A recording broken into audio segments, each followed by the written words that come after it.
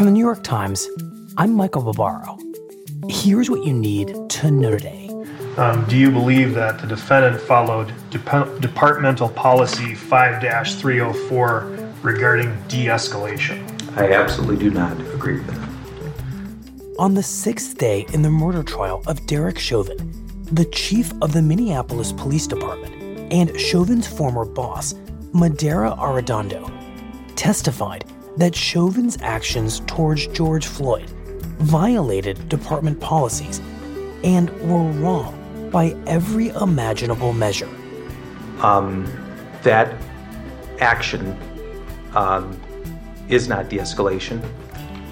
And when we talk about the framework of our sanctity of life, and when we talk about the principles and values that we have, that action goes contrary to what we're taught. The testimony highlighted the difficulty that Chauvin will face in persuading the jury that he was doing his job when he pinned Floyd to the ground with his knee last May for more than 9 minutes.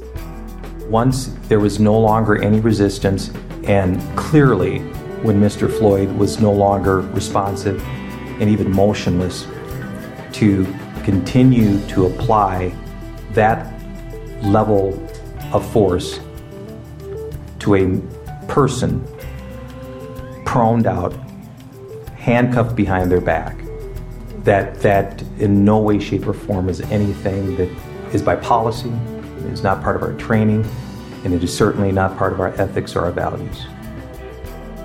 That's it for today. I'm Michael Barbaro. See you tomorrow.